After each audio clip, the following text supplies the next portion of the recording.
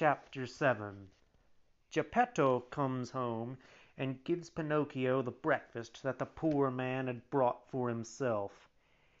Poor Pinocchio's eyes were still half closed, and he had not noticed that his feet were burnt off.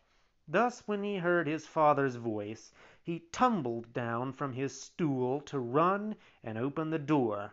But, after staggering a couple of times, he fell his full length on the floor, making a noise as of a whole bag of wooden ladles falling from the 5th story. "Open the door!" cried Geppetto from the street. "I can't, Daddy," answered the marionette, crying and rolling over and over on the floor. "Why not?" "Because somebody has eaten my feet." "And who has eaten them?" "The cat," said Pinocchio, seeing the cat, who was just then playing with some shavings with his forepaws.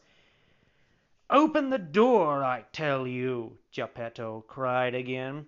"If you don't, I'll give you the cat-o'-nine-tails when I get in." "Believe me, I can't stand up.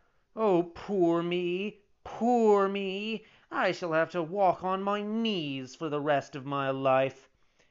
Geppetto, thinking that all this complaint was just another of Pinocchio's tricks, decided to end it for good.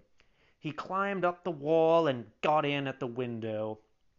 At first he was angry and scolded him, but when he saw his own Pinocchio lying on the floor and really without feet, his anger vanished.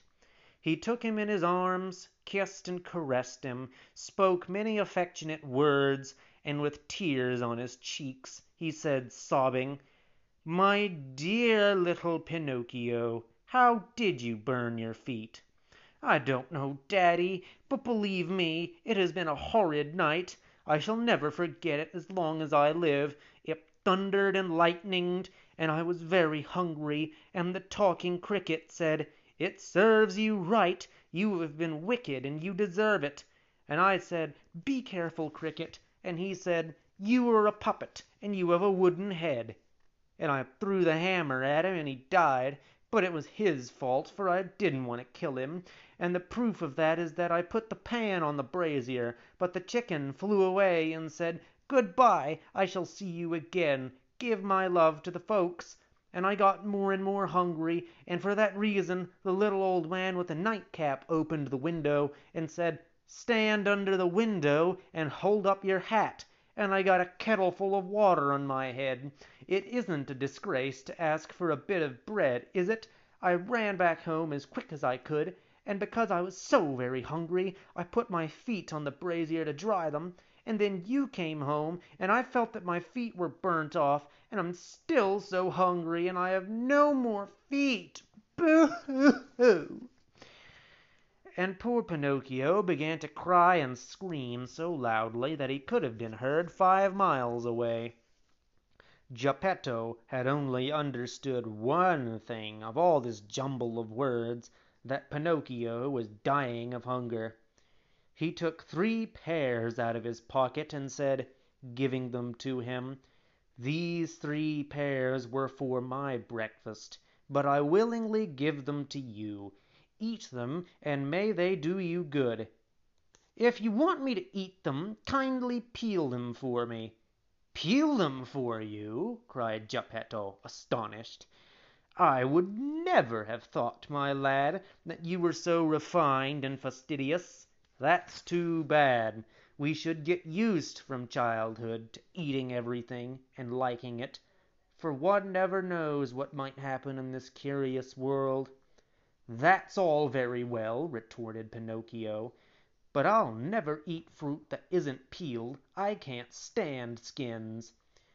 So that patient, kind Geppetto took a knife and peeled the 3 pears, putting all the peelings on the corner of the table. When Pinocchio had eaten the first pear in 2 mouthfuls, he was about to throw away the core, but Geppetto stopped him. "Don't throw it away, there might be some use for it." "Can you imagine I shall ever eat the core?" cried Pinocchio, turning on him in a rage. "Who knows? This is a curious world," replied Geppetto calmly. So the three cores, instead of being thrown out of the window, were placed on the corner of the table together with the parings. When he had eaten, or rather devoured, the three pears, Pinocchio yawned and then began to whimper. "I'm still hungry." "But, my son, I have nothing more to give you." "Nothing? Nothing at all?" "Only the peelings and cores you left." "All right," said Pinocchio. "If there's really nothing else, I might eat some peelings." And he began promptly. At first he made faces, but one after another he quickly ate all the peelings and after them the cores.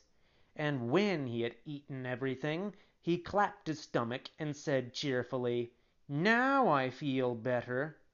"You see," said Geppetto, "I was right when I said you should not be so refined and fastidious about your food. My dear boy, we never know what might happen to us. This is a curious world." End of the chapter.